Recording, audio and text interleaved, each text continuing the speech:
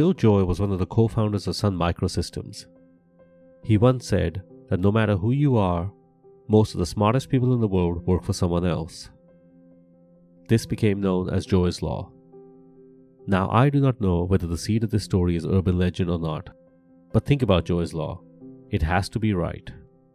No matter how good you are, how good the team that you work for, how good or big a company you work for, there will always be more people outside your team, group, or company that are smarter than you, and here's the important bit, capable of doing more than you. For me, the power of Joy's Law is not the obvious aspect of who owns the most knowledge. It is the aspect that if that knowledge and people holding that knowledge were aggregated together, they could achieve great things. That is a powerful concept. Today's episode is about open source software development. In the past few decades, we have seen a plethora of open source software solutions becoming part and parcel of our professional lives. At the heart of it, open source is about making the fundamental product that you are developing unrestricted so it can be accessed and utilized by everyone. That access to the development and use of that software is not behind some onerous and expensive paywall. In essence, it is the democratization of it to anyone interested in doing something with it. Now, there are a lot of opinions out there on the open source movement. Sometimes the open source versus paid software battle seems a little bit like the iPhone and Android battle. You have to belong to one side or the other. You cannot like both. When I look at the open source software movement, the obvious thing that stands out to me is the extension of Joy's Law. It is the avenue of aggregating all of that capability sitting in people and channeling it to a common goal. That, if done right, is a powerful thing. Our guest today is Evren Pakiou-Charrier, lead geologist at Auslandia. Auslandia is a company that specializes in developing open source GIS software. Evren is looking to develop bespoke open source GIS solutions for the exploration mining industry through QGIS, the largest open source GIS software platform. If you are a user of QGIS, then you might want to have a listen to what Evren and Auslandia can do for you. My name is Ahmad, and this is Exploration Radio.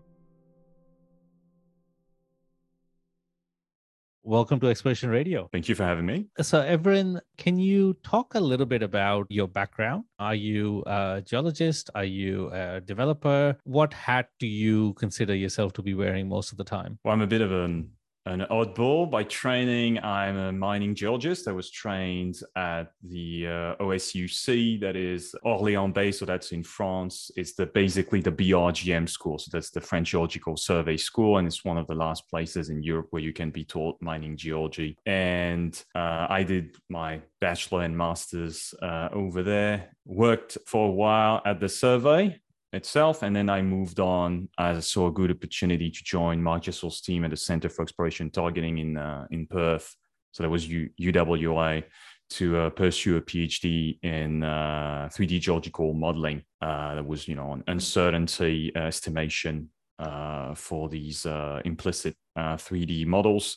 And sorry to interrupt you, but just to make a comment there. So at UWA is when you and I first met, because we shared an office together, although very briefly, right, because I was hardly in my office most of the days. So are most PhD students, honestly. We kind of that's right, exactly, and that's how PhD students should be. No, you shouldn't. Yeah, I mean, with that said, I usually didn't like mornings quite well. Tended to, overwork at night, write some code that doesn't make sense, midnight, 1 a.m., and then I have to fix it. Yeah, that's right. And there were some epic meltdowns when your code couldn't work, but that's all parcel of the process. Yeah, I mean, that's part of when you're on these type of projects where there's a lot of R&D and you have to basically be writing code for about a year and a half, maybe 2 years, and you don't have anything to show for yourself because you're in the process of building the tool to be able to demonstrate that your ideas make sense. So that indeed creates quite a bit of pressure as well. You don't know until you've put in all the effort. You can't cut your losses or pull back midway through because by definition, there is no way to figure it out at that point. With that said, that is indeed during my PhD that I kind of moved a lot more into, I didn't it's not, I'm not a software developer, but I got a lot more involved into software, let's say, in general, and software engineering. And that is, for example, when I switched from Arc. I'll say the boogeymans. No, I switched from Arc to Q, even though we had free licenses at UWI, because I needed to get the job done. It was too slow, it was too clunky, and I never looked back really since then. I had tried it before, and it was a mess. That was back in my bachelor years, and I hadn't tried it since then. But yeah, when I switched to it back in 2016, I said, all right, now it's fit for purpose. It's ready. It's industry grade. I'll use that. It's less trouble. And that's when I first started being interested in open source, because you see, we all are users of open source. You can bet money that taking any person's computer, if they're running code that is less than 40 years old, 90% of all software is actually open source, because there is no most of proprietary software nowadays, just a layer of proprietary code on top of open source libraries at the end of the day. It started noticing basically the open source endeavor, it's not just a community, and that, I had just been a kind of an oblivious user. It's free, I'll just use it, it's kind of convenient, and that's it. And I started to be more interested. At the time, had to, you've got a job to do, kept on working on it, but I kept that at the back of my head, and I thought it'd be nice if QGIS had more, tools for the geologist. Any kind of geologist. My idea was not, that one specific task in this one instance. A plugin would be nice, which can be done, but just making it more fit for purpose for the general idea of a geologist. You're going to the field, you're going to do some mapping, you want to visualize specific types of data. The initial seed of QGIS was actually just we should maybe explain what QGIS is for people that don't understand.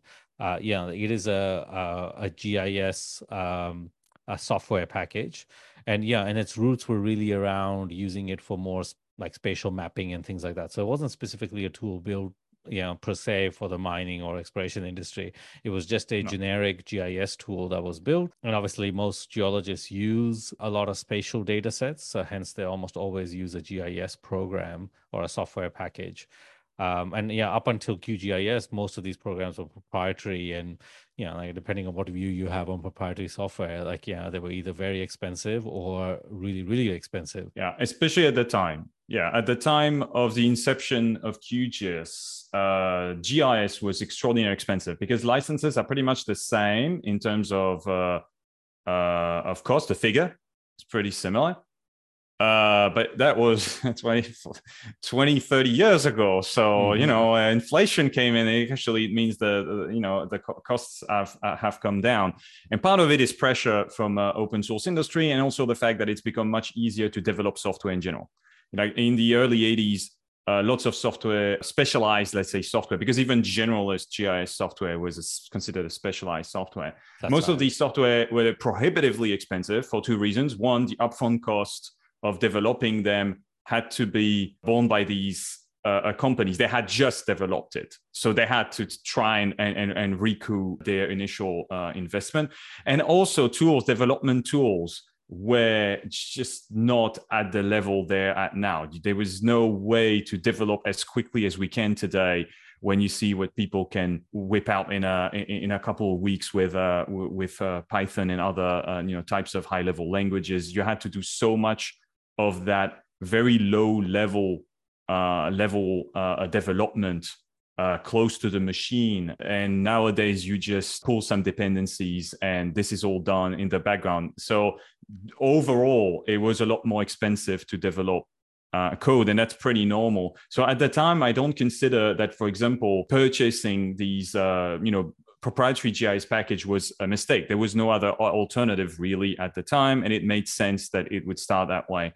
Now, QGIS started actually, if you go back to the history of QGIS started off kind of as before QGIS was GRASS, so GRASS.js, which still technically exists, and it was made by the Army Corps of Engineers, US Army Corps of Engineers, as a matter of fact. So it's, and generally speaking, the Army Corps of Engineers has produced a lot of open source code. And the idea of at the time was, well, we've made this code at the beginning, it's kind of semi-confidential, it's like technology. And then as the civilian side of GIS developed further, it's less critical. Let's let's open this up. Public money goes into public code. I'm a proponent of that. It's in the US, it's rarely the case, but let's say that in this instance, it worked. And Grass was the foundation of QGIS. QGIS was built as a way to have a proper UI, proper user interface, with buttons and menus to Grass. It started off this way. Now, the contribution of Grass into the current QGIS is much less than it used to be. And it has become its own application. And there's only a couple things that depend on Grass. But currently, when you're installing QGIS, you're also installing Grass. It's still there for a couple algorithms are still being in use. There's a few things along the way that kind of changed. There was this development of more a need to actually utilize spatial data sets as well. With the advent of satellites, with the advent of GPS, things like that, it became really important that you needed to then have a GIS software that allowed you to manipulate that data more and more. If you just look at also the advent of particularly mineral exploration, like the advent of geophysics surveys and things like that, that obviously grew airborne geophysics surveys, etc. So all of this kind of led to the point where maybe these programs started off as being a very general GIS program, but they had to become more and more specialized, not just in mineral exploration or oil exploration or something like that, but also in civilian uses, like how city planners used it, or how they would do demographics, or all of these type of things. Like traffic management became a huge component of how to use GIS software. And I think if you follow that line all the way to now, basically any app, like food delivery apps and things like that, they're all using some component of spatial kind of GIS, engine in the back to kind of show you where you are. And so my point here is that, even though it started off as probably a very general tool developed by the US Army, it actually had to then go through this evolution of becoming more and more specialized for different industries. It wasn't just a general product that could be applied to everyone that wanted to use it. Well, yeah, I mean, it turned out that you had both phenomena happen at the same time. You had general base and then lots and lots of very specific algorithms that then are going to aggregate onto it. And then it regeneralizes itself. So that's kind of like the development cycle. You've got basically growth spurts where you specialize the software in a certain way, and then you're going to have cycles where you're going to kind of level off, kind of try and average things out. Now, when it comes to the reason why GIS has become more prevalent in our lives in general, I mean, the easiest way indeed is to say, well, just pull out your phone, look at Google Maps. That's a GIS software for you. That's it. It's that you want to geolocalize something.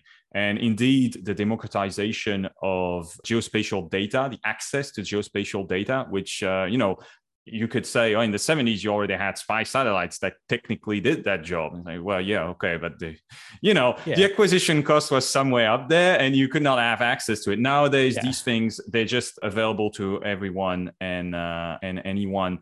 And that was one of the reasons why it started becoming a large opportunity, a major opportunity for open source developers. It took a while to get there, mostly because, if you consider open source, the beginning of open source, I mean, you can go, of course, you can say in the early 70s, you already had examples of open source code, but I mean, having something organized. I like to use the first version of the Linux kernel as like a starting point. Obviously, you had plenty of software. The definition of software had already been established. The Free Software Foundation was already in existence and so forth. But 1991 is the first version of the Linux kernel. 1991. So it's recent. And sometimes, people wonder, well, this software has been there for a while. Why is this software, only, showing up now? And it's, at the beginning, we had to make your mouse and your keyboard and your printer and your screen work. Okay, we were not going to dive into GIS software.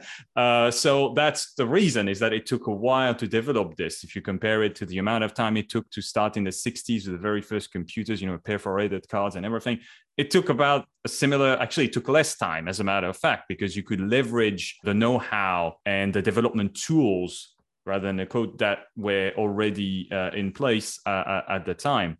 And now that we've come to a point where essentially the tide, I like to call it that way, the tide of open source development is now able to reach pretty much any height at that point. So you start off with a very basic groundwork, get the memory and the CPU to work properly, get the bus to work properly, you're really in the hardware. And now we've gone to the point where there's an open source version of everything. And that's because of the fact that now you can basically, that's the beauty of open source, you can endlessly leverage what has been produced earlier. So all that groundwork is not locked up behind bars in a black box. Or paywall or something. Or paywall. Like that. And therefore you have that constant evolution. You're always able to keep going. So QGIS, for example, relies on things like Proj and GDAL. GDAL is the raster driver, allows you to import, export rasters, which is one of the fortes of QGIS, is to be able to basically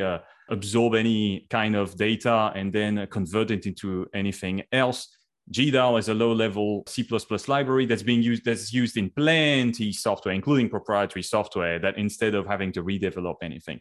So open source has this growth effect on the whole of the software development industry, including proprietary industry, that is essential. I mean, the number one users of open source code are going to be, Microsoft and Google and Amazon and Facebook. They're the ones that contribute the most to open source projects in terms of funding and in terms of actual code contributions. And they're also the ones that are the greatest users of that technology. Even though the end product for the user might be proprietary, just know that you're using open source, as a matter of fact, mostly.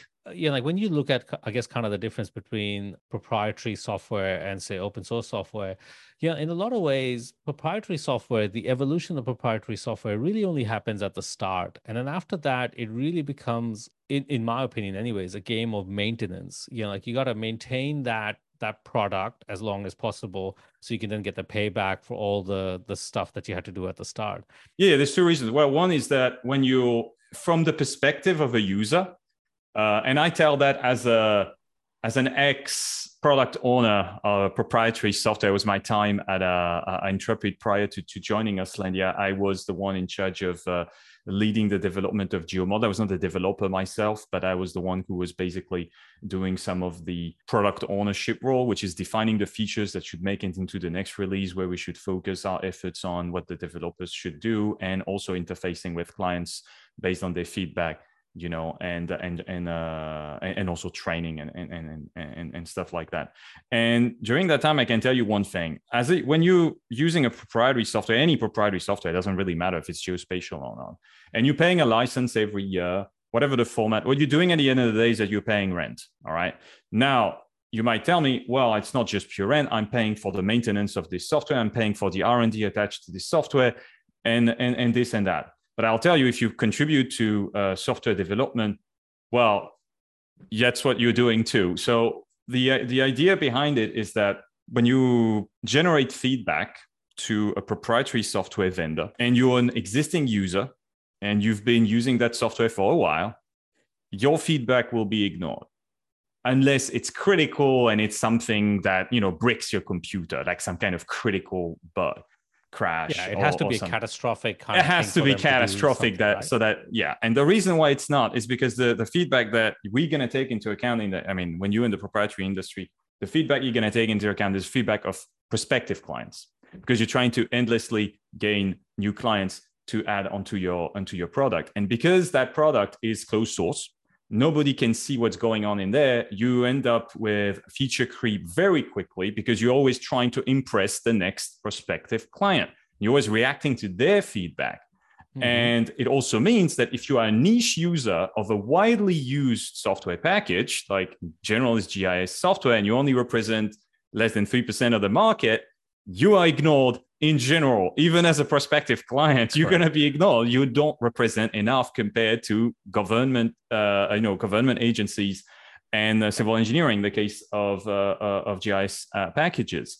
So because of that, you're effectively paying a pure rent. You're not actually funding any R&D or any maintenance that is relevant to your use case. Effectively, the money that you pay to have the license, all you're really doing you're not getting any value for return for that, really, right? Well, Because unless you're a user base that's high enough for the company to go, okay, Everin, you are one of the 8 people that use this software the same way, so we're going to build a feature that applies to all 8 of you.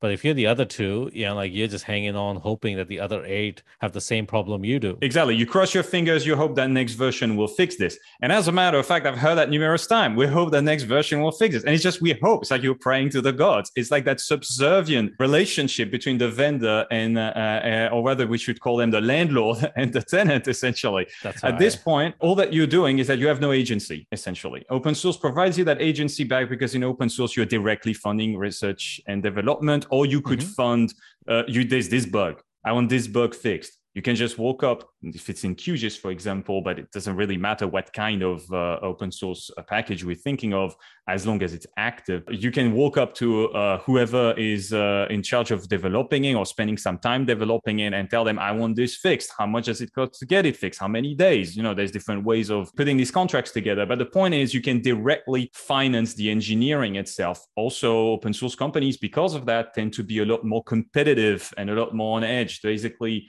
because your code is open, somebody can always fork your solution, and you might think, well, it kind of divides the attention of people. Not so much. Usually people will, humans are creatures of their habits. They'll stay on that one solution, but it might outperform it. And if you look at, there's something that's really nice to have a look at, is all the Linux distribution over the years as they appeared. And it looks like an evolution, the tree of life. It looks like the evolution tree where some things, they can persist. And for example, you've got these 3 main branches. You've got Red Hat, you've got Debian as the main and as the big main, roots, starting roots. They're still around, by the way. And then you've got more or less successful offspring. And Ubuntu is a very successful offspring that has itself many offspring, but many of these offspring die and all recombine and everything. That's right. And you don't have this effect in proprietary software development because of the way the IP is handled. It's impossible. Correct. So this is my point about, like, in proprietary software, the incentive for the developer is really to maintain all these branches, irrespective of whether they are the best branch or not, right? So it's more about trying to maintain your product as long as possible. Yeah, you're milking it at some point. At the beginning, you have a point where you actually are developing features that make sense. You need to answer the market to actually make your product appealing in some ways. Or fill a market niche or whatever you need to do at the start. And then that's the evolution part, right? Like you go off into a new base, you then, develop something so it occupies that, but then it's all about trying to maintain that market share or that market space for as long as possible. Yes, exactly. And one thing about proprietary versus open source software development is that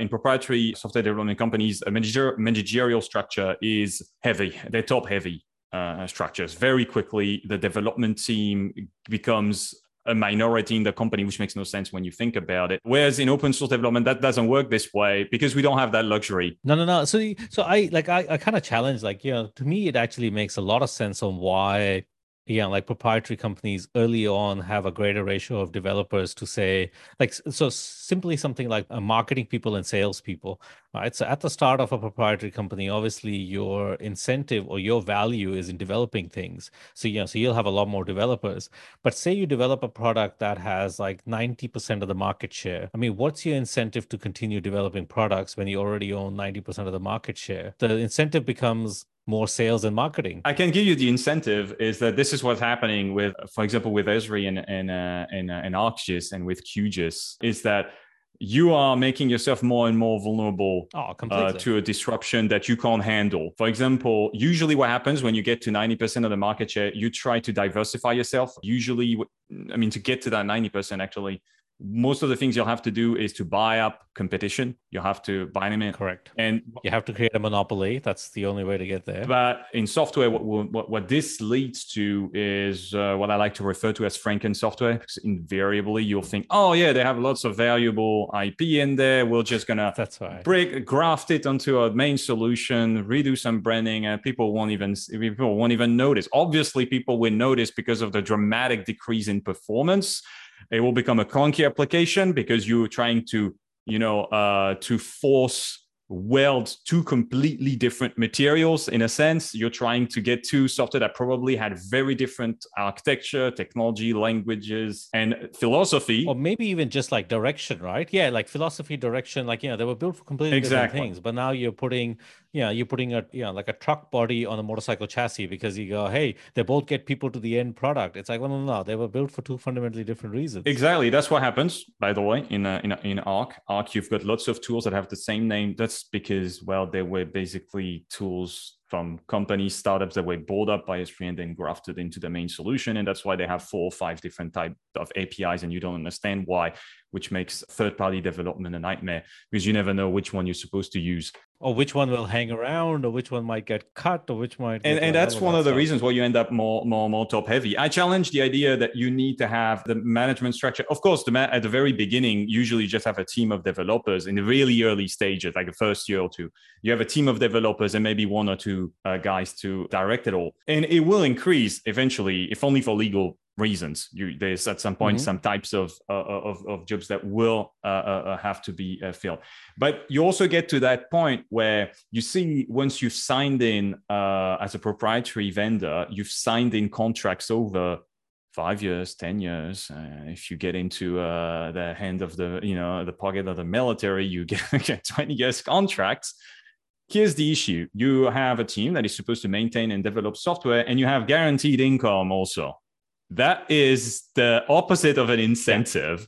And therefore, the company has this kind of guaranteed rent that's coming in, and you end up with the same case of an owner that's not maintaining their property because they're in a city where there is not enough housing. Or just like you can say that, well, what's our main competitor? Like, people don't want to use our product. What other product will they use? If you go like... Because you brought up the competition. And exactly. And this is where open source disruption comes in. I don't like the term disruption because often it's used by, Silicon Valley startups that are essentially trying to cheat the tax man. Essentially, usually the disruption is about that. We found a way around the law to actually, funnel money out of, out of the government. Everyone, if people didn't do that, venture capital, the whole system wouldn't work, right? I mean, that's the whole concept of venture capital. That's true. Yeah, you're right, maybe. Like tax subsidized investments. Absolutely. For as long as possible. But when it comes to open source, it's a technology and a philosophical disruption in the sense that what you're doing is that you can't be bought up. You've created a catch-22 situation for these kind of companies that are used to being able to do that. We just buy them up when they start becoming an issue. And it doesn't work suddenly because it's not possible to get this going. And obviously, open source solutions start as like a scrawny little piece of software that don't do all that much. And some of them, 1 out of 1,000, will actually blow up and become a QGIS-like. Just so you know, QGIS has about 400 active developers every month. That's one of the largest open source projects in the world. And the Linux kernel is the largest software development project ever. It has about 7,000 contributors. Yeah, wow. Many of them work for proprietary software development companies. The number 1 contributors are going to be the GAFAMs, the Google, the Amazon, the Facebooks. They have a strong incentive into that. Yeah, like just to temper our kind of discussion, like, there's nothing wrong with kind of the proprietary development, because I think there's stuff that always comes out that can then get used by people and go in.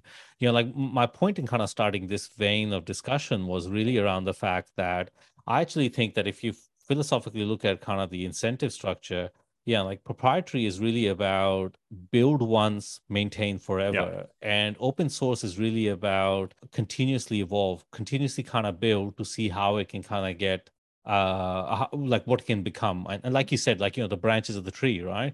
Like, how do we know that this trunk is the best one? What if that branch that goes and becomes bigger is actually going to dominate and then go from that point? Absolutely. I think a different philosophical kind of outcome in open source. And people always think that, like it's like one's better than the other. I actually think like, because proprietary software doesn't have the incentive to evolve forever, if I was a proprietary software provider, I would want my code to kind of go out, or that open source code to kind of go out and get developed, because then you're allowing a much bigger pool of people to develop stuff that you could then kind of, build into your products if you wanted. And then you have to figure out an incentive and how do you actually get your users to go, hey, you could go use this open source software and it might cost you whatever 1/10.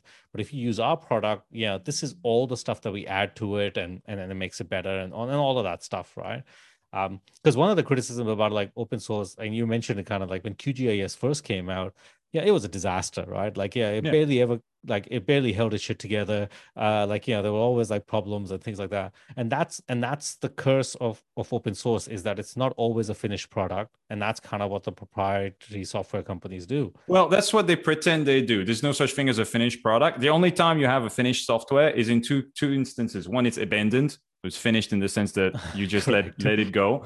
And the second time is it goes into $100 million probe to Mars. And that's the only time where you have finished software that is actually... where it has to work every single time, all the time. And that's it. Because the reality of software engineering is that software is always a work in progress. Now, the main contribution, the first things first, is that, as I said earlier, you're never really running truly proprietary software unless you wrote a bunch of code, very low-level code on your own machine. That's right. Yep. You're not running proprietary, so you're mostly running open source software. So the open source culture, it has made proprietary software more stable over time because open source can endlessly improve itself. Correct. Even if the original developers are not around anymore. That's one of the number one aspects of it. Something can be abandoned by one and taken over by another with minimal or no real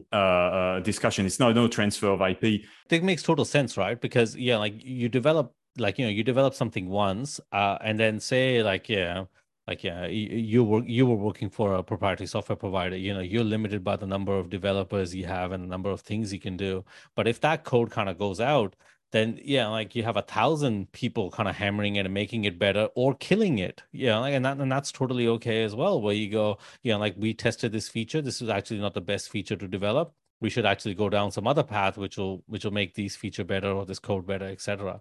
So I think that rate of testing improves a lot faster because you have a much wider community that's doing stuff. That's for sure. You get a lot more feedback. You get a lot more people breaking a software, and the more people break a software, as all software can be broken, the better it is for its overall stability.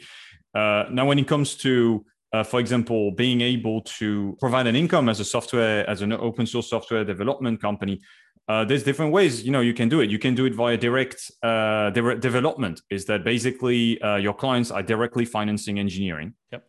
Which you do when you are purchasing a license to a software. You are funding some engineering, maybe 5%. That's being generous. Yeah. Is going into development, which is the main difference for me between the two. Let's say, because often open source software for industry users is not necessarily less expensive, especially in the early days. It's not when a new solution is being developed. It's not necessarily less expensive because developers need to be paid to actually develop, right? The main difference is that when you are purchasing a software that is a legacy product that's been going around for 10, 15, 20, 25 years, a proprietary product, there's a very, very tiny fraction of that is going into any improvement of that product. And there's no way to say it's complete or it's finished or it's anything. It's not. It's not, because otherwise you wouldn't, for example, in the case of GIS industry, then there wouldn't be a QGIS to actually come and disrupt things if it was set in stone and it's done and we don't need to actually make any improvements anymore.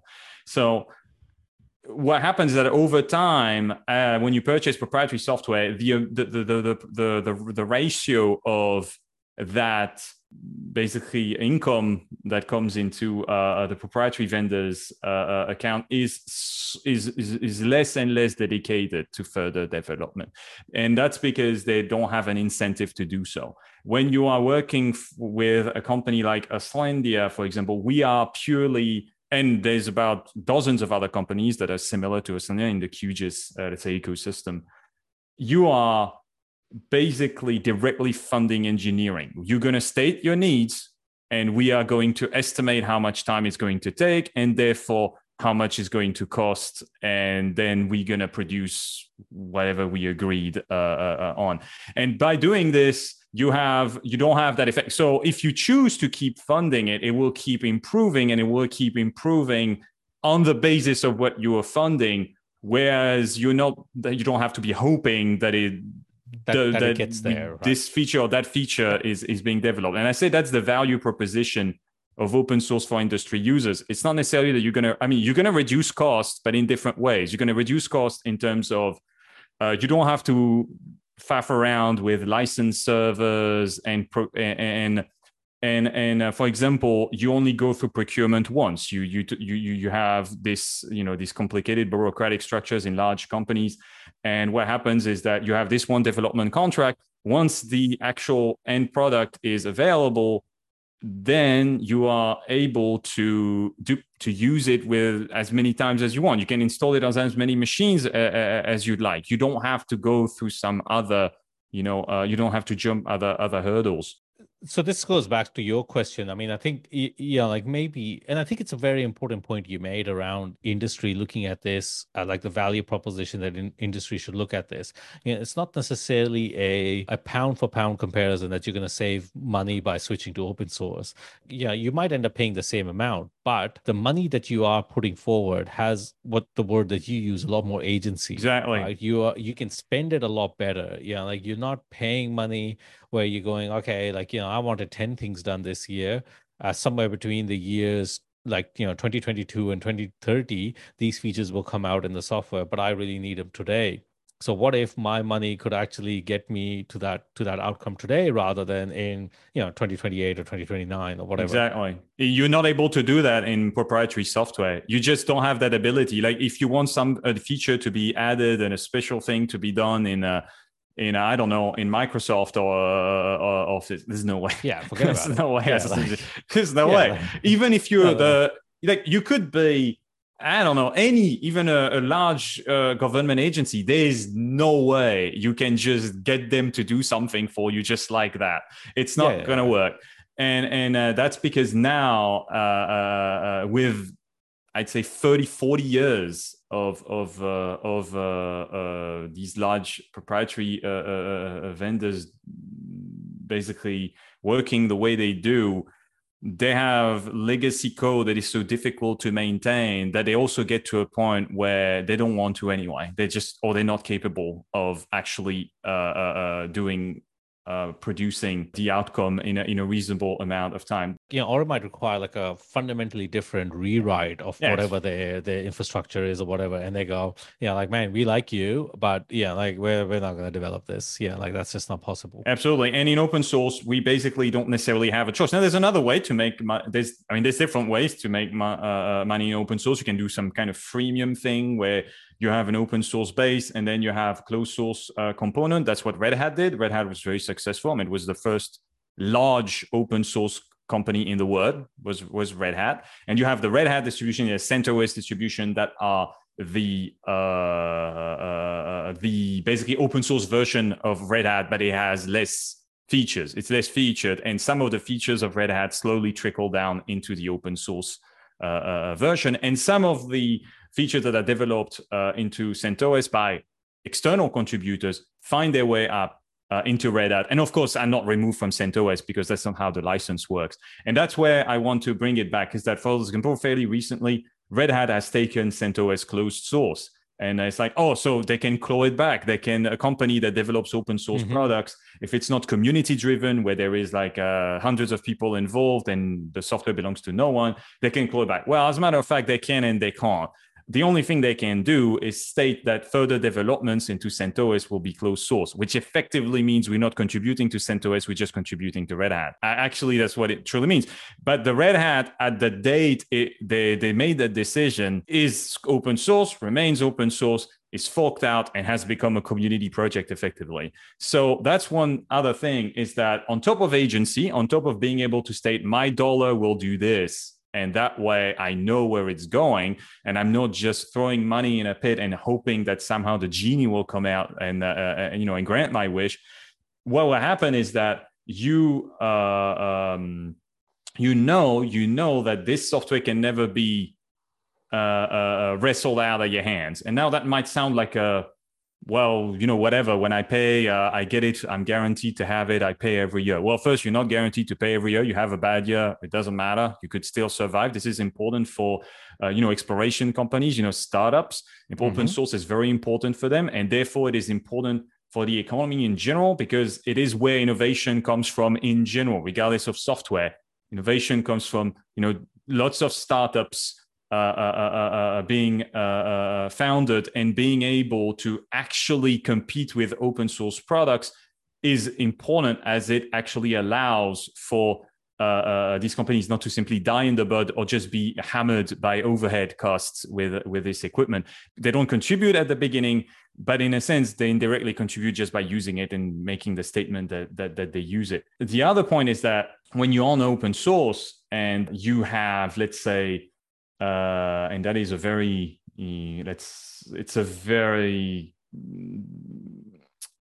it's a specific example, but let's say it's very real. It's gone from being kind of an abstract concept to being real, is the idea that when you read the terms of service in a proprietary software that you've installed on your computer, who reads that? Nobody reads that. And, it's not about privacy. Obviously, there's spyware, there's bloatware, there's this, there's that. Yeah. This is fine. It's fine. It's not fine, but let's say it's very well known. I'm not going to be stating the obvious here. No, what it is that the vendor can almost invariably unilaterally cancel that contract. They can kick you out of being able, because all that you have is a license. And unlike when you're renting an apartment or a house, you don't have much rights as a tenant. You don't have much. You're not all that well protected. You're as well protected as what you've agreed, of what you've signed on. And most software procurement contracts are just about the cost and the licensing, whether or not you'll have support with it and this and that. But actually, this can be, and you might think, well, this doesn't happen. They want to retain good relationship with their customers. They're not going to do that. Well, yeah, but sometimes Russia invades Ukraine. And I know I'm kind of bringing it up in this conversation, but sometimes it happens. And sometimes the US government states that GIS is going to be placed on the list of restricted exports. That's right. Yeah. Or it's like some strategic kind of initiative that says that this is now, like proprietary or whatever it is. Exactly. And you just sitting under, Damocles' sword and just hoping that it's not going to fall onto you and it won't happen in the next 10 years. Well, these things do happen. And it's not exactly something that we are, we certainly didn't wish for this to happen, but there's been a strong regain of interest in open source following that, as some companies have been cut off, as suddenly you might be an exploration company and a major has a stake in your company. And then it trickles down, and then you notice you have X% of Russian interest in your company, actually, and you cut off of using the software. And that creates a situation where you realize you had no sovereignty, which is slightly different from agency. Agency is about my dollar is spent in the way I see fit. Sovereignty is this software is not mine in the sense of the IP, but it is on this compute. Nobody can prevent me from using it. There's no licensing system that prevents me from using it.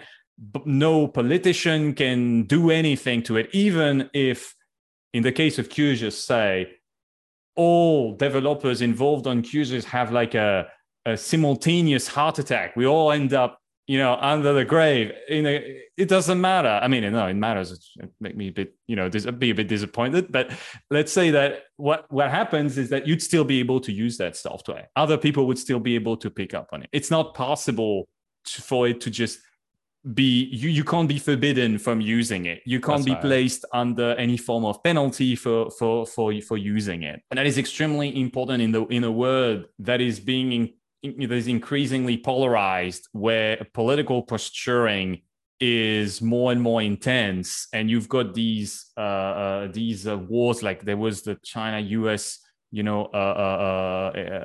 trade war.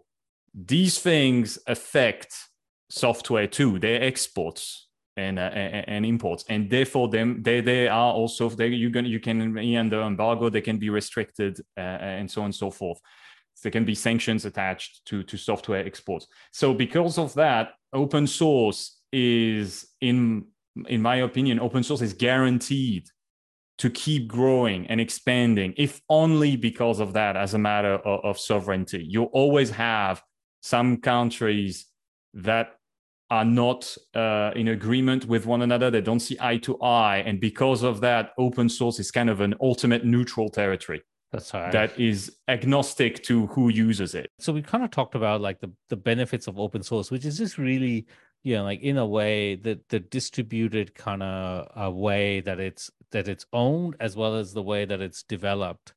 Now, I kind of want to bring you back to what you guys do in Auslandia, where think about this from a business point of view. So if I'm Auslandia, how do you create a business where like your ability to attract customers, which is essentially people that are wanting you to develop these features, it can be highly erratic. So you're like, it's not like, I mean, maybe obviously like a certain percentage of your customers are going to be recurring. Okay, I'll correct that immediately. So far, we focused on development. Auslandia is a service company, and we provide a whole range of services that are all in the geospatial open source domain. But there's not only development. You're going to have things like training. People need to be trained on QGIS. We provide that as developers. We can even provide you to develop, for example, plugins, say for QGIS, or even develop in the core of QGIS if you're if you're really into this kind of thing. We also provide consultancy support. Mm-hmm. You have trouble with the way your GeoServer is running with your real data. It's like time-sensitive data that's coming in real time and it needs to be updated. For example, railway companies that are tracking trains in real time, they use the French railway national railway company uses the SNCF uses QGIS, for example, and we send consultants to help them.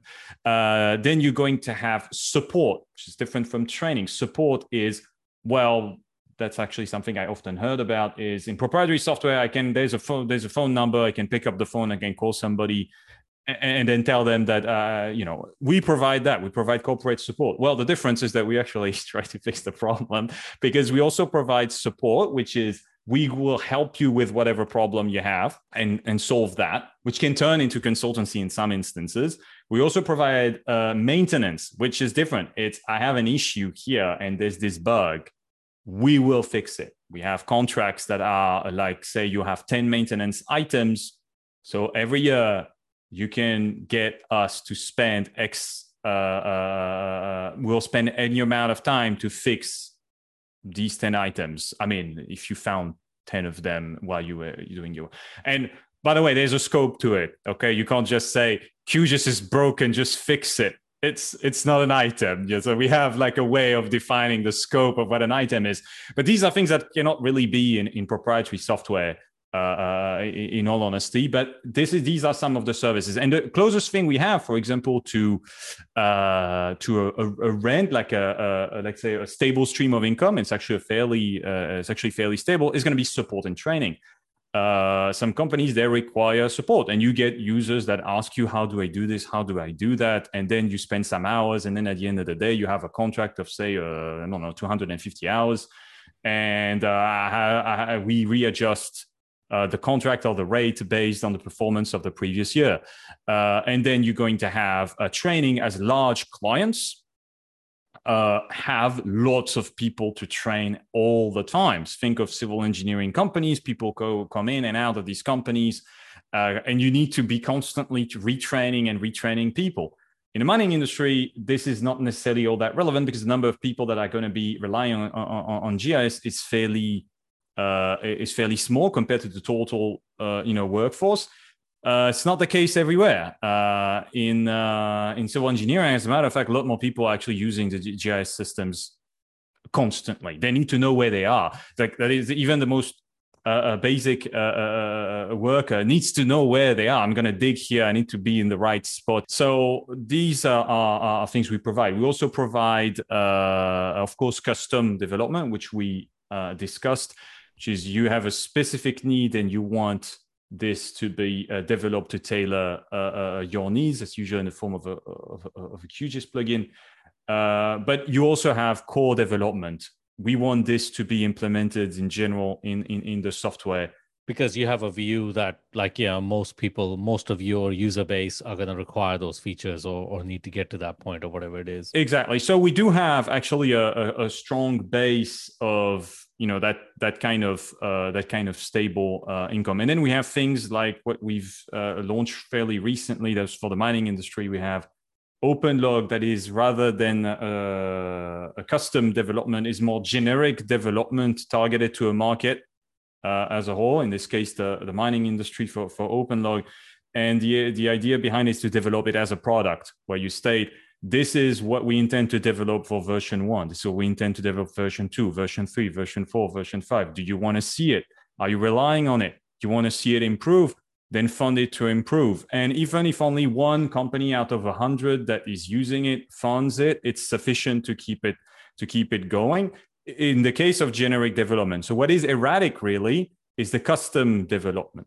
But custom development is usually something that comes along with some, you can attach some training to it, you can do some other things to it. And then last is there's SaaS. For example, you are using something like GitLab, but there's also, I don't know, CRMs, or there's lots of SaaS applications that are technically open source. You could choose to run them on your own server, had your own IT team handle it, and that costs you a certain amount. Or you can have it run as SaaS, even though it is open source. We can still be running it on our own servers for you. We maintain it for you. We make sure it's online 24/7, and that you don't have to do any of that. And it just works the way you want it to, and all of that stuff. So, exactly. Yeah. And there's numerous instances of open source software companies using that, where you have basically the self-hosted version. You want to do it, or you go for the SaaS option. And often it's a matter of scale. Smaller companies will go for SaaS. And larger company might self-host because they have staff, but it depends on how competent people are in your company, what your needs are. If you have a really, really specific need, you might self-host because you have something that needs to be done in a certain way. But generally speaking, these are the ways that open source software company can generate income without subsidies or things like that. So Everin, so you sat on both sides of the fence. Yeah, you sat on on the side of a fence where you're a proprietary service provider, like a software provider, as well as a company that does more open source products. I mean, so what do you find is the challenge, or maybe the downside to being an open source software provider? I mean, do you find any challenges compared to when you're on the other side? Well, the challenge is the one that you can't simply force people to pay up so that they get to use the software until next year. You're not holding people at gunpoint, if you call that a disadvantage, because that's essentially it. So I'd say that's the main disadvantage. But with the world moving more to SaaS, it's slowly becoming kind of irrelevant consideration, as more and more software is basically web applications running on a distant server. This distinction is less and less of an issue. Also, when I just want to make it clear that when we develop custom software, because we know a pure open source player, this software is always open source, which means other people will be able to use the software that you have financed for your specific needs. Anybody can use it, and we can reuse it, which drives down our cost because we can then readapt it for somebody else, recapitalize essentially on this code.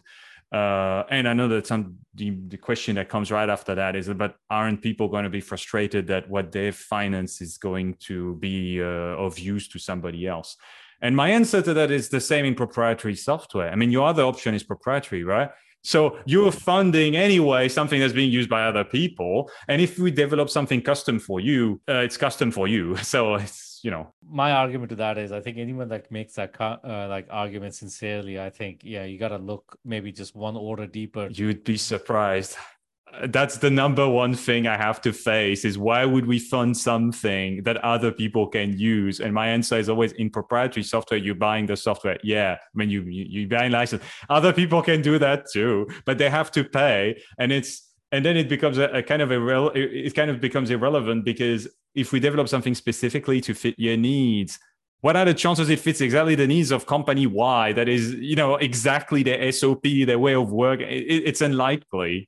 Yeah, like even the other point of it is like, yeah, like if someone legitimately ever asks the question, why should we pay to develop a tool that other people can use? My answer to that is really simple, is because other people will pay to develop tools you can use. Like, we're not talking about two, in the mining industry, you're not talking about two, I don't know, Italian restaurant on the same street right across, and they're direct competitors, to the same client, and the client is sitting in the middle of the street, and switching back and forth. Where do I go? That's not what happens. Yeah. When you're sitting let's say you're an operator, you're sitting on your mine site. It's up to you to manage that properly, to make a profit. It has nothing to do with your competitors. And when you're an exploration company, you found a tenement, it's up to you to run your the exploration job properly. And maybe there's something, maybe there isn't. But the point is, if there is something, it's up to you to run your job properly. And another answer to that is, if what's important was the software, then you've got lots of people that you should let go, because normally what's important is the brain. It's the person sitting on that chair. If the only thing was that clicking on that button was all that mattered, oh boy, I mean, you don't have a job. Yeah, like we could get monkeys to come to sit around and do that. Like, exactly. Yeah, that's not really where the incentive part is. Exactly. So, Evren, we're getting close to the end of our kind of interview now. So we always ask our guests two questions right at the end. Yeah. So the first one is, what is something that you think needs to die in our industry? Now you can make it as the mining industry, or even just something that you're involved in, kind of the software development or the open source kind of industry. So what is an idea, a concept, a behavior that needs to die, something that we need to get rid of? Well, I'd say one thing that really needs to go away is decision making when it comes. Well, I mean, it's going to be about software procurement. Obviously, it's misusing software for only a fraction of what it is meant to do. So having lots of users be only using 5% of the capabilities of a software, that drives up costs tremendously and prevents innovation, essentially. So that's one thing that really in my mind needs to go. Now, I think there's many more important things, but from my point of view, where I'm standing, that's the one thing I think it's a good that one. I can see, is that when you have people using full-fledged geological modeling packages, they can do resource estimation, they can do geophysical inversion, they can do the whole bunch of things, and all that they're doing is plotting points, a point cloud in 3D, and you just think, what's going on here? Why is that? Why do you have to put up with all that clunky mess when this software but just as such a specific or small use case? Exactly. That is something that you can see all across the industry, is not having properly scoped out the needs, and just going for the one size fits all kind of logic, and I'm just going to give them the tool that does everything. But all that you're doing really is you being played when you're doing that. I think that's a good point. I think that's an excellent one. I mean, so conversely, last question, what is something that you think needs to be maintained in the industry? Like, something that we can't live without, that's fundamental to our kind of DNA. I think that what the industry needs most is to put off the blinkers, not be stuck into only what happens in our industry. The mining industry is fairly walled in, let's call it that, fairly sheltered. You need especially decision makers, and even if you're not a decision maker, you are just a geologist, you're logging core, or you are sitting next to a drill all day long, and you've got some ideas and you found some things out there that could serve your needs better. Try to push it up, and if you're a decision maker, don't silence these voices. They're not being negative. They actually are positive voices that are trying to improve things for your company. And I think the mining industry tends to be kind of stuck in a certain way of doing things. And when it comes to it's not only software tools really, but when it comes to maintaining your competitive advantage in a game where it's all about the efficiency. I mean, you make money with a mine by being efficient. You try to decrease your operating costs as much as possible to get as much value of what you can actually produce. So that's what needs to be done. And let's say don't turn this into some kind of generational conflict. Is that a younger geo coming up and making this kind of proposal is not challenging anybody's authority. That's not what they're trying to do. It's just they probably noticed there was something they could do aside faster. This should be valued. Whether it's software and it turns out the more efficient thing is open source or not, that's irrelevant. It's more about that. The mining industry tends to be very slow, and you can see some practices that really are half a century old, and they're still in this. And they haven't really developed beyond that point. I mean, one example that has nothing to do with software, for example, is having electric trucks go. When you are in electric gear in general, electric powered. Equipment that is going to be used in underground mine sites. It just solves a lot of the ventilation issue, and you increase safety a lot. And this was fairly obvious, and in my mind, it's just starting on some pilot sites. It's starting to be a thing. In all honesty, it should have been done 20-30 years ago. Honestly, we could have done it not with batteries, because it's just a cable. Okay, it doesn't matter. It doesn't have to be on a battery. At the end of the day, it could be you could just have some electrical wiring going down there, and then you have and then you have your own power plant on site. And by doing this, you're improving safety, and you also are decreasing costs by doing so. And the only reason why it was not, there's technical hurdles, but it is fair to say it took a while because of habits. And I think habits needs to be checked constantly. And a habit should not be misconstrued into a procedure. A habit should not become a procedure without a proper review of why it should be one. And even if you have procedures and ways of doing things, you should review them on a regular basis to make sure you're still up to scratch. And that is what needs to be to be encouraged.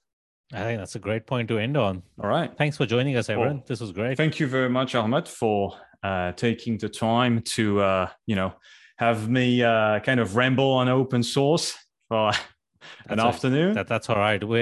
We'll cut all your ramblings down and edit them in post-production, so it's fine. It's all good. All right. But no, I think it's good. Yeah, like I think it's interesting. And I kind of made this point before I think we formally started recording. Yeah, like one of the reasons why I kind of like what you guys are doing is that I think it's a different way to solve a problem or a frustration a lot of people in the industry have, and I think. Yeah, like to your last point, we should be encouraging a lot more of this kind of thinking, or at least, like irrespective of whether Auslandia or you personally end up being successful in this endeavor, I think the fact that you're giving it a shot and trying to bring these solutions to the industry, I think is a good thing, because I think it's kind of expanding our knowledge base to see that there are different ways to kind of do this. We don't have to be stuck in this kind of, Absolutely. like we talked a lot about software. We don't necessarily have to be stuck in this kind of one, simplified, non optimized kind of outcome. We can't test the boundaries to see how we kind of do it. Maybe the best solution for software in mining will actually come from outside the mining industry. It might come from somewhere completely different, right? But we should be a little bit more open-minded and kind of test these things. And I think, like to your point, I think one last thing I'll kind of add to it is that I think in the industry, we're sometimes a little bit afraid of the fact that these efforts might result with nothing. Like it might end up in a failure or a null outcome. And I reckon, stuff it. Like I think, like nothing ventured, nothing gained, right? So we should try these things to see whether they actually end up into a better world. And if they do, great. And if they don't, then like we'll learn something out of it. I can't remember the name of the movie director who said that, do something. If it's good, we'll use it. If it's bad, we'll fix it, but do something. Yeah. And I think that's kind of the idea, is like, let's just try it and then see how it improves, or where do we get to at the end. You're right. And when it comes to open source, you have a double incentive to do so, because it is open. If you finance proprietary software development, which happens sometimes, a company is going to finance this startup to develop this, and in the end they finance the startup, and then the startup sells them licenses, like you're paying twice what was already supposed to be yours, but whatever. I don't know, I'm not the one who signs off these deals. But what happens is that in open source, even if it didn't pan out, the code is out there. It's not like it can just collapse with a company, and if nobody buys up that IP, it's gone forever. That's one of the major points, is that even if it doesn't, everything, even if it doesn't work out, there's this a guarantee that whatever it is that was produced is there for all to see, and you are able to react early on with open source, because you can see it being developed over time. It's not behind closed doors, and all that you ever get to see is a bunch of demos from time to time that are, of course, engineered to look good, and then at the end of the day you realize the whole thing was a mess. Open source is open from the start, so you're able to just run it on your own machine very quickly. And even though it's unfinished, and obviously some things are broken, as long as you understand the concept of an alpha. So this is an advantage that you have in open source, is a clear box development. You can see what's happening, because we don't need to hide it, because it doesn't make we just don't do that. It's open source. It's not something that we worry about. And another point is that when you consider security, as it is something, and be my last point, is that often you have this concept of the problem of security in open source. Is there some security flaw in open source software? Well, first, as we mentioned, the overwhelming majority of I'm not sure proprietary software is as secure as people think it is. First, but let's be nice. Let's start with the point that, yes, open source is inherently less safe, let's say. Well, the truth is that now the overwhelming majority of proprietary code relies on open source technology. So, it's kind of irrelevant. But let's say, so even if it was true, it doesn't make sense. But actually, it's not true, because there's the last point is a scrutiny. You have scrutiny to open source software. And there's a good reason why all cryptographic algorithms are open source. Would you trust me if I told you, I have a way to encrypt your data such that, nobody can intercept any communications you have with another person? We're using our smart proprietary secret algorithm. No, you don't trust me at all. You're going to tell me, no, I want to know. I want GP, I mean, the price of your services before you encrypt it will be $1, and after you encrypt it will be $1,000, because now, that would be a pretty good business model. Yeah, well, that sounds like racketeering, honestly, at this point. But but basically, you get into this this situation where when you describe any safety critical software, it is open source because it has to be open to the scrutiny of security researchers. And people think, oh, right, you're going to have a proprietary code, so people can't see the code, so people can't find the issue. No, of course they can, because there's no review. Basically, I mean, the review is too limited in scope. You don't have. You basically putting hurdles to the security researchers to actually inform you of the issues that you have in your code, but you're certainly not placing hurdles on hackers who are not trying to understand the flaws and provide remediation for them, which takes a lot longer. They're just trying to brute force. By brute force, I'm not saying that they're going to brute force as a brute force attack, but what I mean is that they're going to try hundreds and hundreds of known flaws. They're going to just go for them until they find the one that is right for them, or they'll decompile your code if they have a weakness or something like that. That's how So it's a moot point, as a matter of fact, and we know it because basically nobody trusts security software that is I mean, secure protocols have to be open source. Nobody will trust them otherwise. It's just we have to trust this one random company. No. No, exactly. Well, I think we got to let you go, Everin, but thanks a lot for joining us. This was great. It was great to chat to you about the work that you guys are doing at Auslandia and your passion for open source. It was great. Well, thank you very much. I was happy to share. And of course, if people want to get involved in some of our projects, they can, reach out to us either by mailing me directly, so everin@auslandia.com, or if they're interested in OpenLog, all you got to do is type OpenLog Auslandia on your search engine, and then you'll be able to get to the landing page to the project. Feel free to try it. If you try it, we appreciate feedback.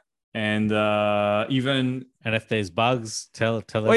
Don't just don't just mourn at the screen. Just actually tell us about it, and share the good word. Even if you are not able to contribute, or you don't have the authority to get your company, your organization to contribute, share the good word, show it to others. That's how open source thrives.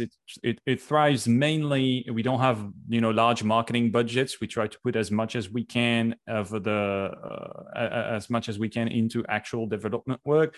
So what we do is that we mostly rely on the fact that open source can spread freely. So help us spread it, even if you're not able to participate. If you think it has value for you, or you think it might have value for somebody else, let them know. They'll appreciate it. We'll appreciate it, and we'll be, everybody's better off at the end.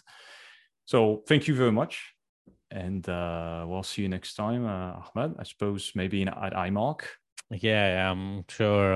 You and I have a habit of running into each other at major conferences. I'm sure I'll look out for you at the next one that I attend. All right. Yeah, you'll be. And we always seem to run into each other at some aisle as we are walking in opposite directions. Let's see if we can keep that streak up. Yeah, well, I mean, when it comes to IMARC, we have a booth at IMARC. So I think it will be the only booth where there is a QGIS logo. So it's not going to be all that difficult, to figure it out. So, but no, there we go. Any of our listeners that are at IMARC, you can obviously go and have a chat to everyone at the booth.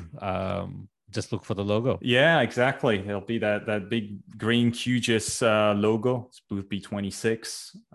Normally, it's the Anglo-American sponsored Collab Arena at the on the trade show. That's where we at, and we can. Jeez, you have a lot more details than I thought you were going to have. So well done. Oh, it's just I was in the process of filling all these boring forms for the conference. About insurance and who's in charge and. Who the blame should be pinned on in case something goes wrong, and I think to tell them that there won't be any naked flames on the booth or something like that. I don't know what people do and why they have to ask these questions, but whatever. Wow, maybe you should have them. Yeah, that would make your booth stand out. I'm pretty sure some people try to have barbecues on the trade show. And it's an Australian conference after all, so you'll have the barbie at some point. It doesn't really matter if you barbecue what's on the grill or barbecue the booth next to you. Yeah, as long as there's a fire there, But we're happy. for sure it happens. And I mean, only in Australia you see people just like so many people, they're just handing over beers like past 3 p.m. It's just giving away beers like that. You don't see that in Europe. It's just going to tell you, sorry, we're a bit kind of more tame. But hey, thanks again, man. Thanks for joining us. Hopefully you get some good feedback out of this. Hope so. And well, thank you, Ahmad. Thank you, Sean. Catch you, everyone. Cheers. This episode of Exploration Radio was brought to you by Ahmad Salim and Steve Beresford. Produced and edited by Sean Jeffrey, and recorded remotely in September 2022. Exploration Radio is supported by the AIG, the One-to-One Group, and The Assay, and is an official media partner of the 2023 PDAC conference. Until next time, let's keep exploring.